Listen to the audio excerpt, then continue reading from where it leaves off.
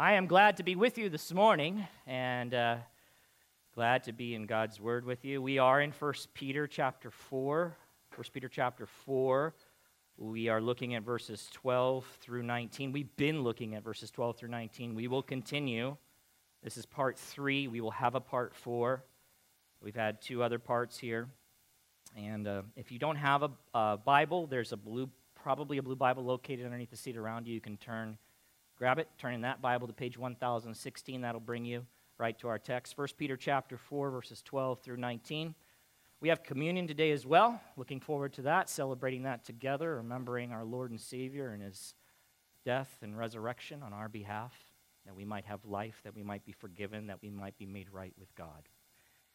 So I'm just going to go ahead and jump in, read the text, do a little review, and what's happening is as I'm going through the text and then dealing with the next section, within this section, or sentences, statements, I'm finding more information about what I've already talked about, so I'm going to bring that to you in the review.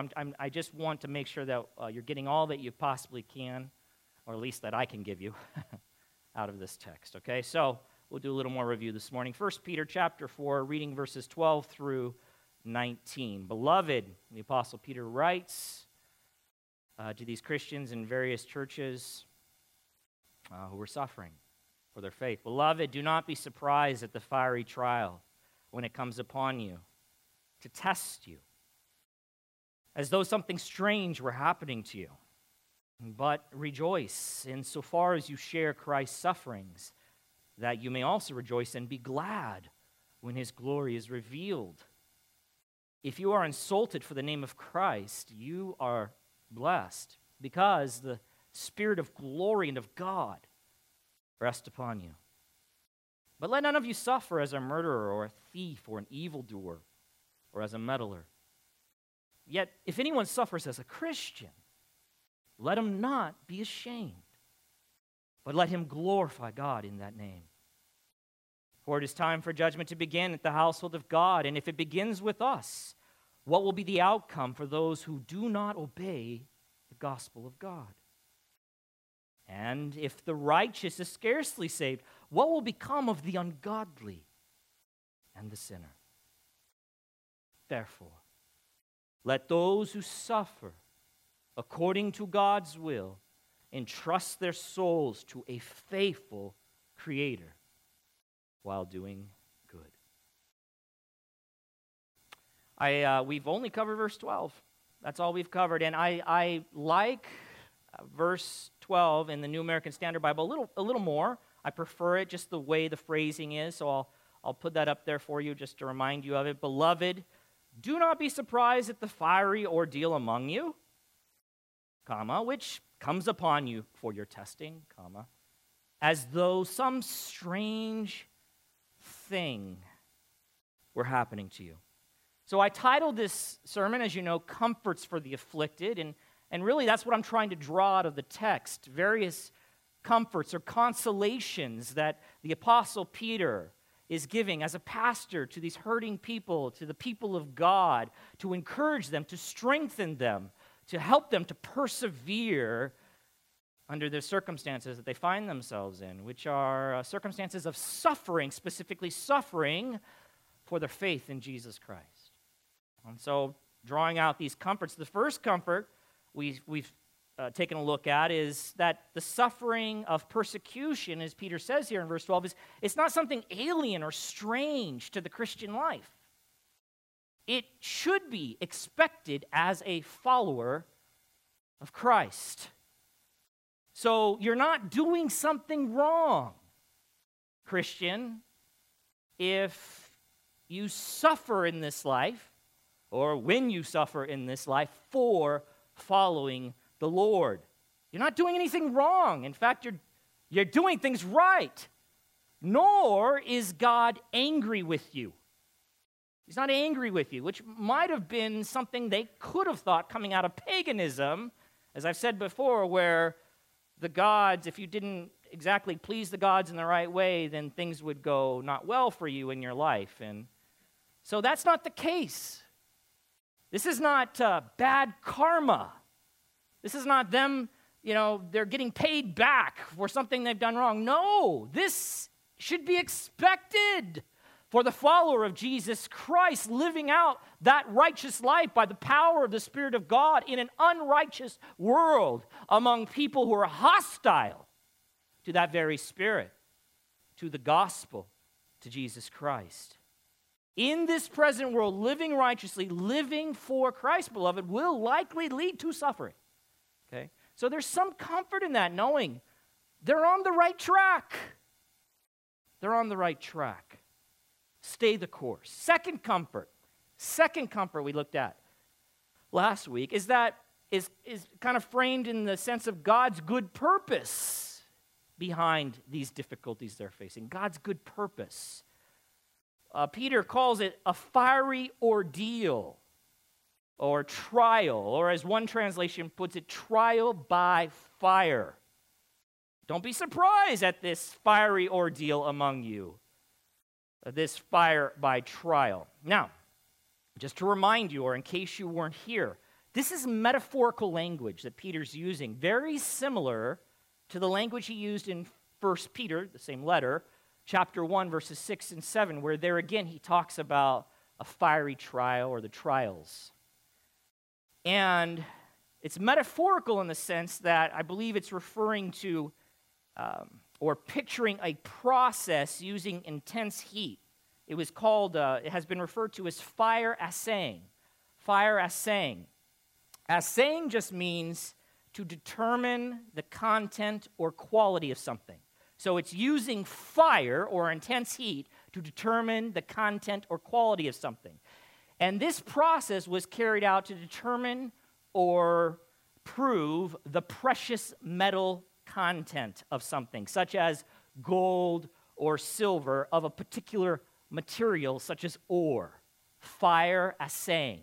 Fire was applied to the ore, and through a process, which is long and a little bit complicated, they were able to determine if there was precious metal or how much precious metal was even there in this other material. Okay?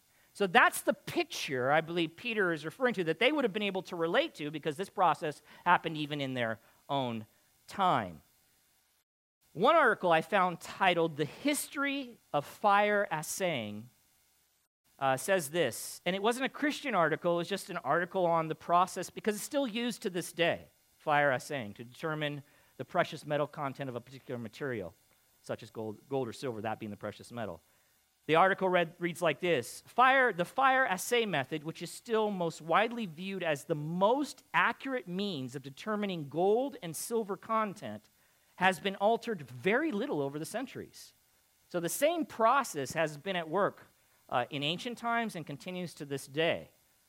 And then the writer says, he's not Christian, he says its origins can be traced back as far back as the Bible. And then he quotes Jeremiah 6, 27 through 30, and it was actually a good passage to quote. And so I want to show it to you, just to help you get the picture and the idea, adding a little more content to your understanding of this good purpose behind the difficulties, this fiery trial that has come upon them, that God's brought upon them for a good purpose.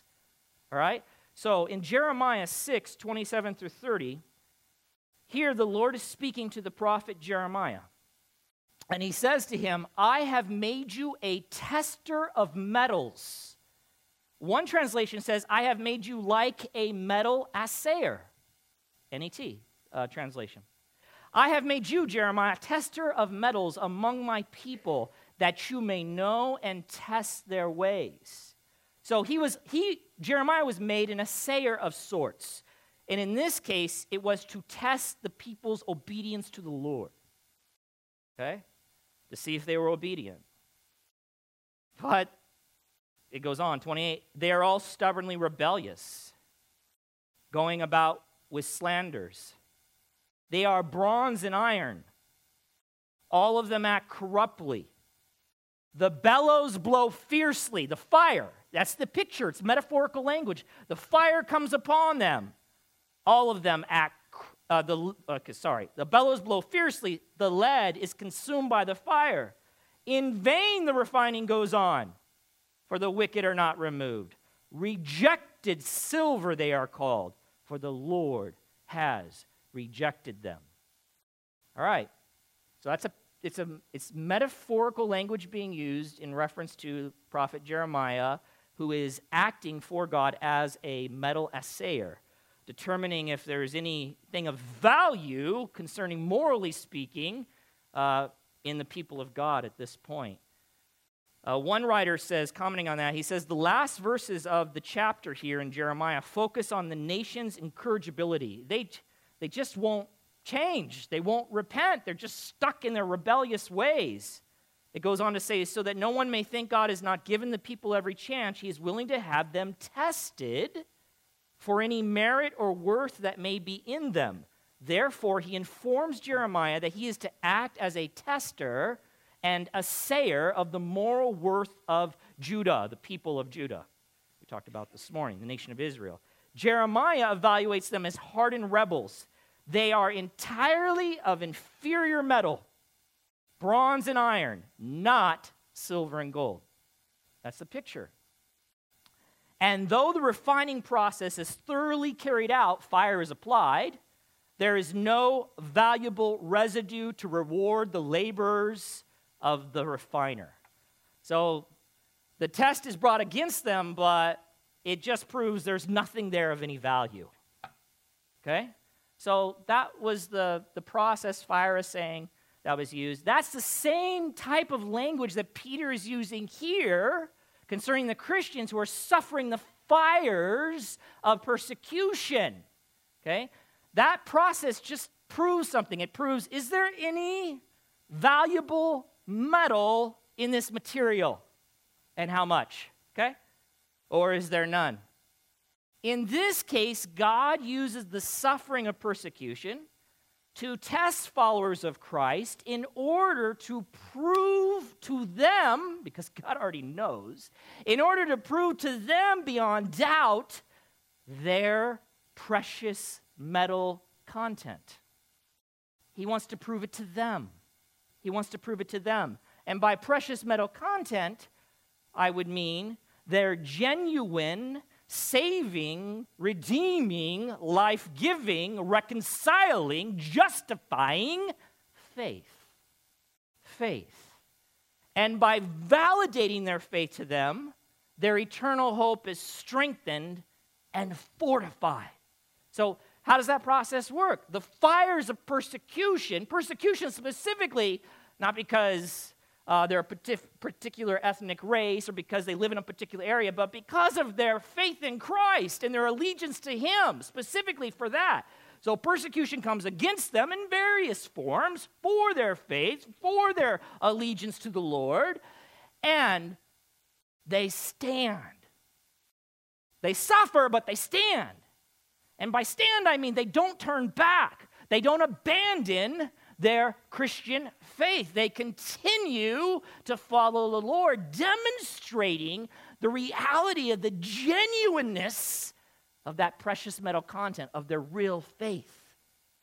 I mean, unless something is tested, you really don't know. You really don't know. So God purposes this suffering to put them in that position where they will see that their faith is real. How do they know it's real? Because it perseveres.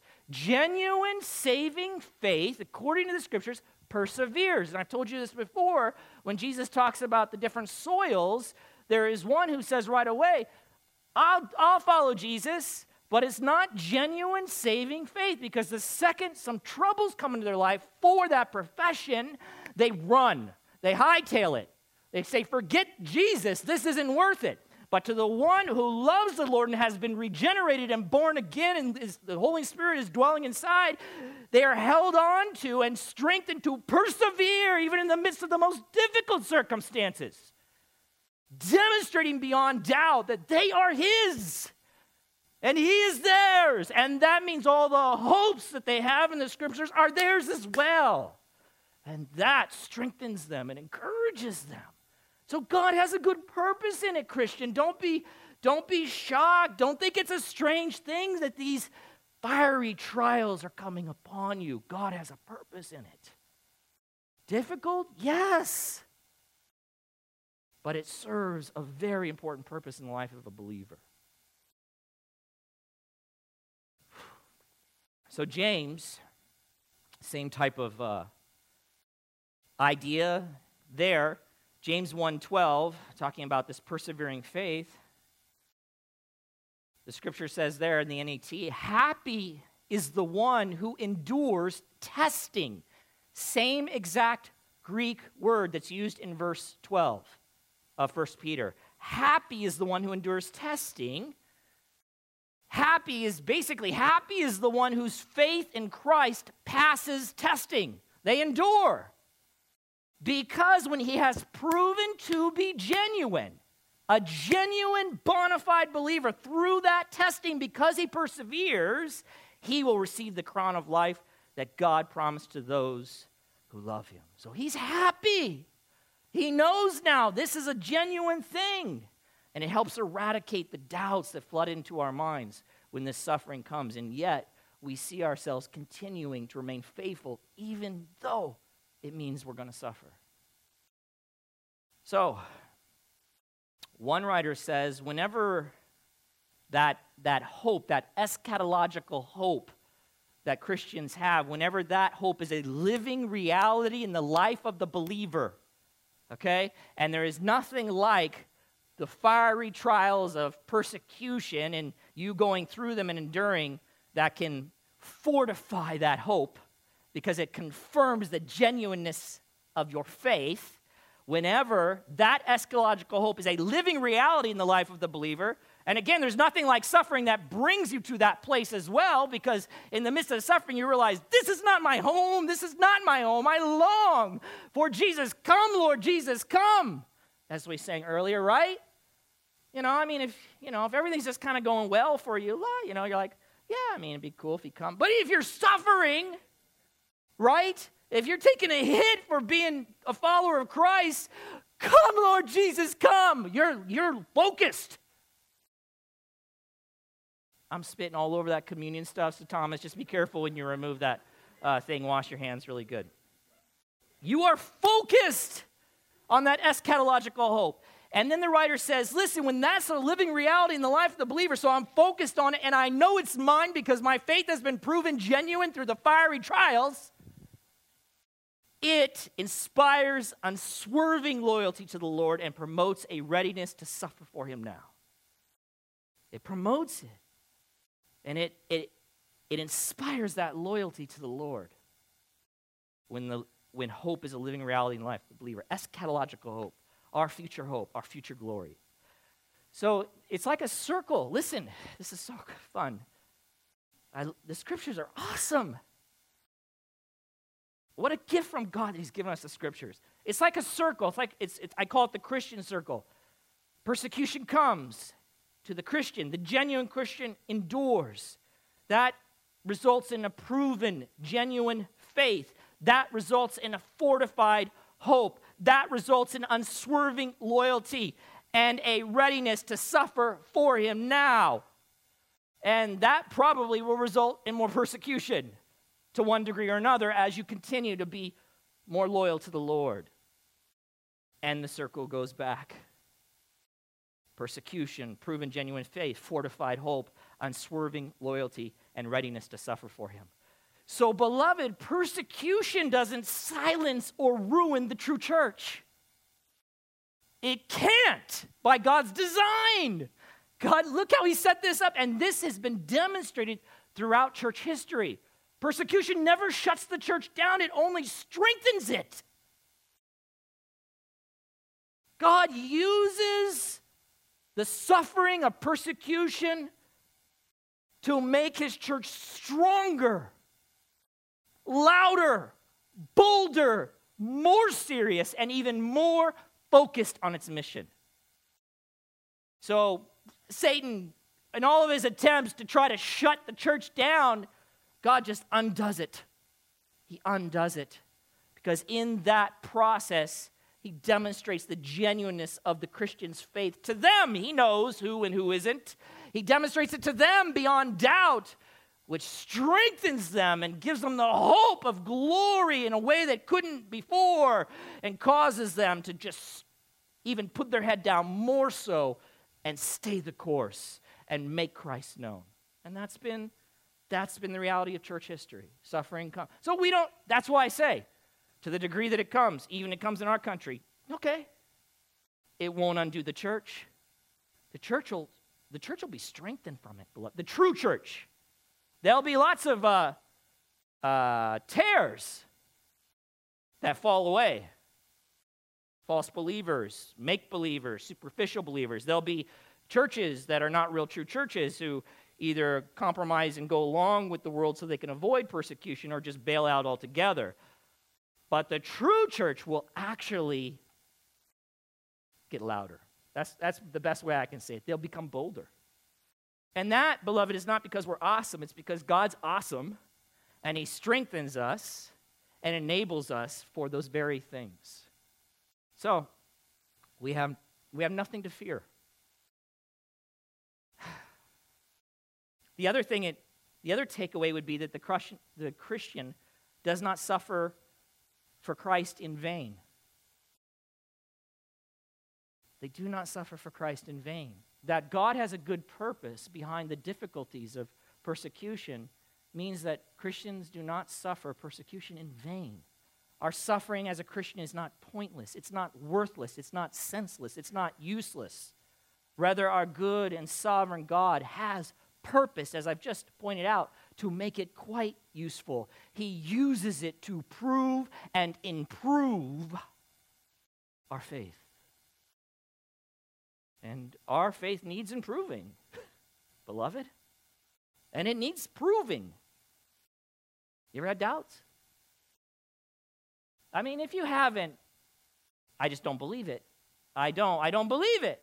I believe that you have doubts, but God uses this to eradicate, melt away those very doubts as he brings us through and we find ourselves remaining faithful by his power, demonstrating the reality that we are not who we were. We are born again. We are regenerated. We are a new person.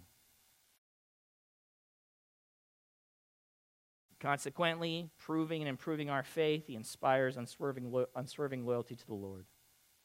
So God has a good purpose in these things. So, take comfort, suffering Christian. Not a strange thing.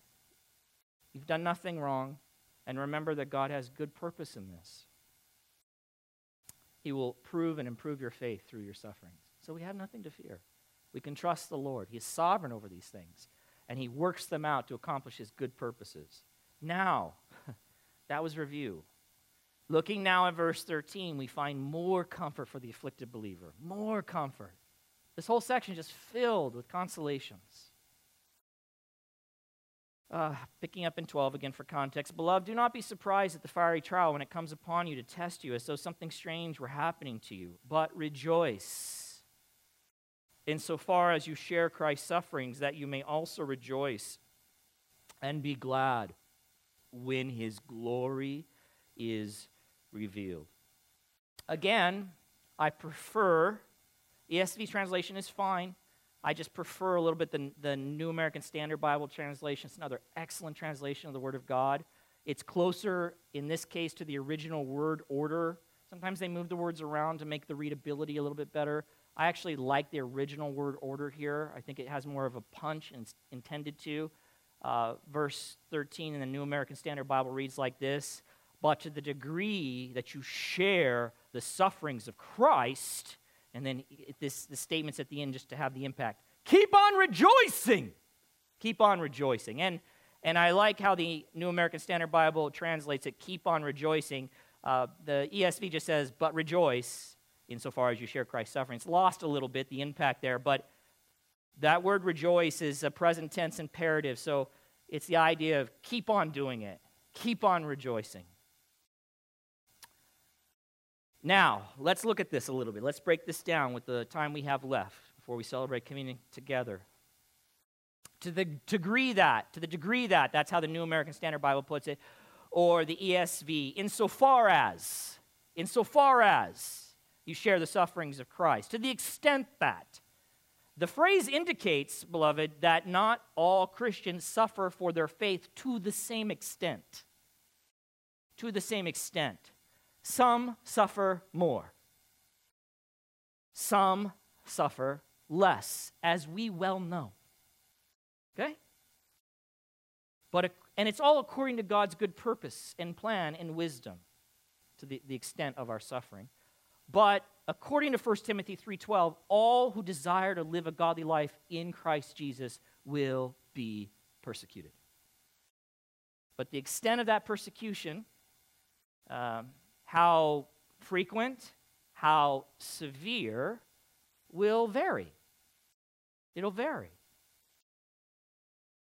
And as I've talked about before, the particular culture that the Christian lives in will most certainly have an impact on the extent or the degree of their persecution, right?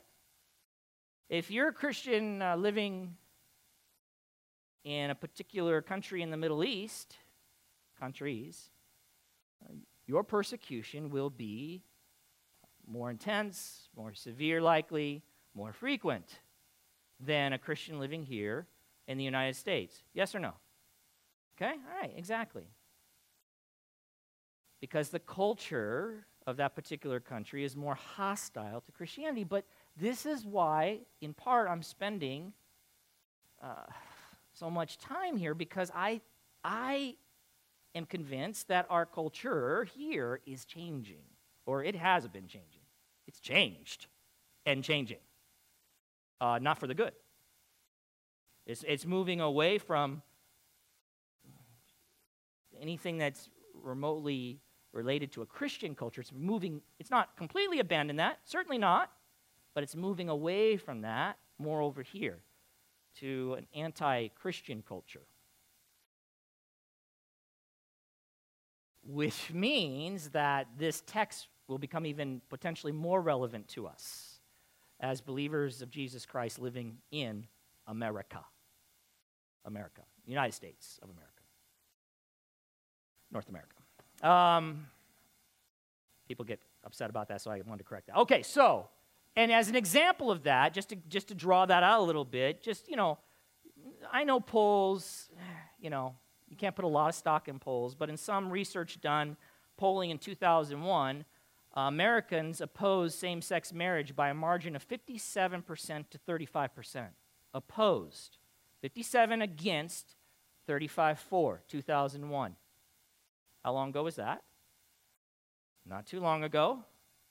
Since then, based on polling in 2016, a majority of Americans support same-sex marriage. 55% compared with 37% who oppose it. In 14 short years, the numbers reversed. Those who were against it, the number's greater. Do you understand? The number is greater who are for it. You can't tell me we're a Christian nation if a majority of the nation supports an abomination.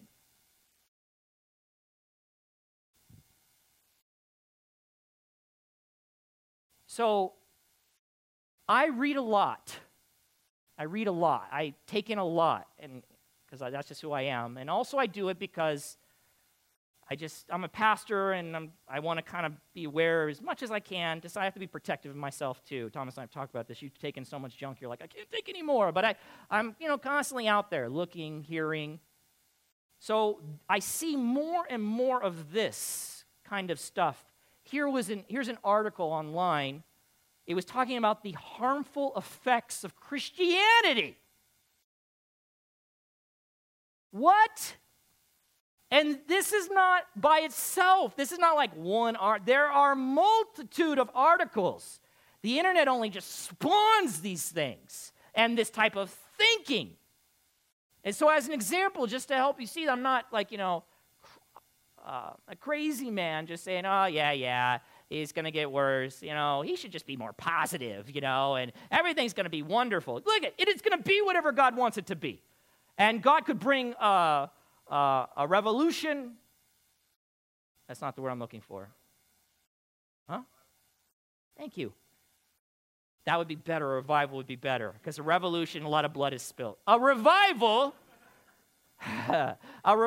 to our land. And I pray he does. I pray he sweeps this nation, bringing people unto the Lord and into the kingdom of God. I hope he does. I'm just saying, it doesn't appear that that's happening, at least right now. It appears we're going the opposite direction. It appears that judgment is coming upon this land, and why wouldn't it? We deserve it. Slaughtering babies and spilling out pornography, we deserve it as a nation and all the other things. So it's only God's grace that we're even still here for his own purposes, though, right? So in the article, it goes on, it has a list over 40 harmful effects of Christianity. The number 2, I want you to hear it so you understand, vilification of homosexuality. That's a harmful effect of Christianity. According to the article, resulting in discrimination, parents disowning their children, murder, and suicide. So all of that's on us, Christians, because we have vilified homosexuality, so we are causing murder and suicide to increase. You see that kind of terminology? That's on us? They go on, people aren't making the most of this life because of their belief in the afterlife. That's another harmful effect. So again, it's that idea. Look what Christianity does. They make people not care about this world because they're so focused on the world to come. No, we care. We're just not planting our stakes here. And we also know that we're looking for the world to come. Yeah, that's right, because this one's going bye-bye. So yeah, we have a different attitude towards this world. How about this? Another harmful effect, the demonization, see this kind of wording they use, of other religions. Christianity demonizing pagans. Well, every other religion outside of the true one, which is Christianity, is from the pits of hell. Yeah, that's right. It leads people to everlasting fire. Yes. We say that not because we're mean. We say that because we love. We tell people the truth. Repent of your false religion before it's too late and abandon yourself to Christ. Right? Grief and horror. Listen to this. Grief and horror, the words, another negative effect, caused by the belief that dead friends and family members are tortured as punishment for disbelief. Grief and horror. Beloved, if one does not believe, they will be separated from God and placed into eternal fire. That's what the Word of God says. That is horrific. But the way they frame it, like, oh, look at the bad thing you're doing to society, putting all this grief and horror. Yeah, well, Jesus spoke about hell a lot. And he spoke about the dangers and warned, and we do too. Children traumatized by vivid stories of eternal burning and torture to ensure that they'll be too frightened to even question religion. That kind of speech, nonsense is becoming prolific. It's in our country. Okay, so there is bitterness and contempt growing in our nation for biblical Christianity. That's my point.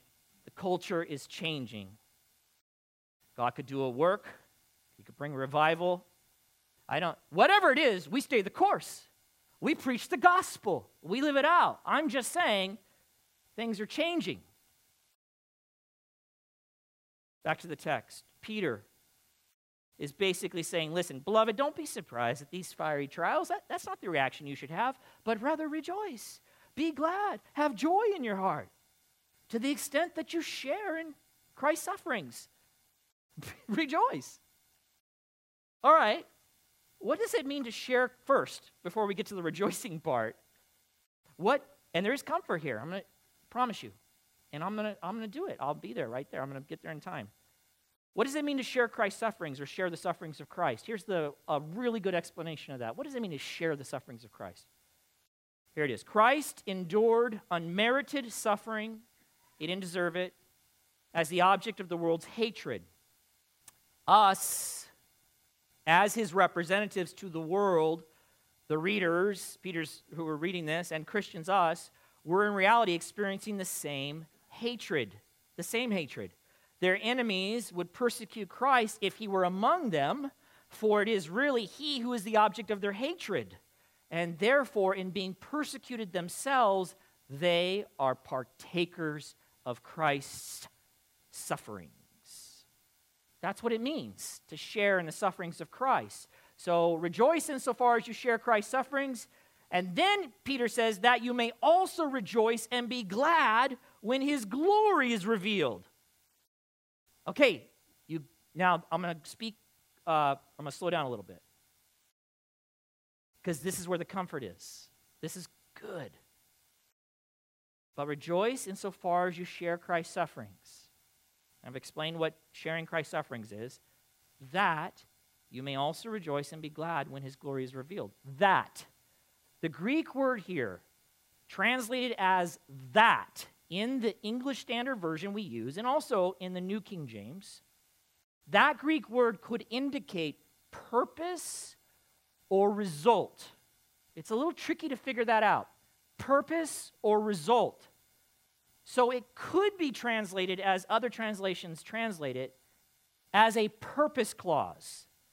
So it would sound like this: but rejoice insofar as you share Christ's sufferings, so that, or in order that, you may also rejoice and be glad when his glory is revealed. That to me is a little confusing, and it's scholars attempt to explain, okay, so what does that mean? Rejoice now so that, for the purpose that when I come into glory, I can rejoice in that glory. I don't think it's a purpose clause. I don't think it's that. It can be a purpose or a result. And I agree with one Bible commentary. That's why I like the way the ESV translates it. I agree with one Bible commentary that thinks it's best to understand Peter's words here, not only to be a result, but to be a contemplated result. Contemplated result. To contemplate, to have in view as an end. An anticipated result. An expected result. You with me? It's an expected result. Rejoice insofar as you share Christ's sufferings, expecting that you'll rejoice and be glad when his glory is revealed. So one writer says this: suffering as a Christian, not because you're a jerk, but because you're living out the Christian life, faithfully, lovingly speaking the truth, confirms to us the fact that we are indeed Christ. It confirms that. To share, therefore, in Christ's sufferings here is to be on the sure road to a share in his consequent glory hereafter. This is because union with Christ involves not only union with him in his death and resurrection, which we celebrate, but also union with him in the whole pattern of his life, which includes his suffering for righteousness. Another quote: in contrast to the usual response of sorrow and shock to suffering and persecution, the Christian is to rejoice because he is participating in Christ's sufferings, which affirms, beloved, that he is indeed Christ. Christian rejoicing then rests on the fact that as Christians share in Christ's suffering, they know that they will share in his glory with great joy. As one writer puts it, such an awareness of future joy enables him also now, the Christian, to rejoice at the present time. He knows that future joy is his because he's suffering in the present for Christ, united with him in his death and resurrection and his sufferings and the glory to come. It is a comfort here to the afflicted.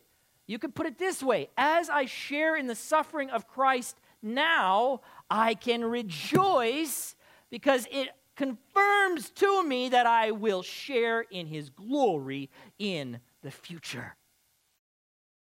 How do you overcome someone like that? You can't. The world cannot overcome someone like that. With that type of hope, with that type of certainty, with that type of joy, with that type of rejoicing. You bring it all against them, it only causes them to rejoice. This is a further confirmation as I share in his sufferings that I will share in his glory. Remember what Paul wrote in Romans 8, 16 through 17. Long time ago we were there, but it's interesting. He puts this phrase right here at the end. He says, we love 16 and 17, and then the end's like, what? He says, the Spirit himself bears witness with our spirit that we are children of God. Amen. And if children, then heirs. Amen. Heirs of God and fellow heirs with Christ. Yeah! Provided we suffer with him, in order that we may also be glorified with him. And John MacArthur, that passage says, proof of the believer's ultimate glory is that he suffers, whether it comes as mockery, ridicule, or physical persecution, because of his Lord. We're going to end there. We're going to end there. There's so much good content here, but we want to celebrate the Lord's table together and rejoice in that. So, brother, you come on up and bless us.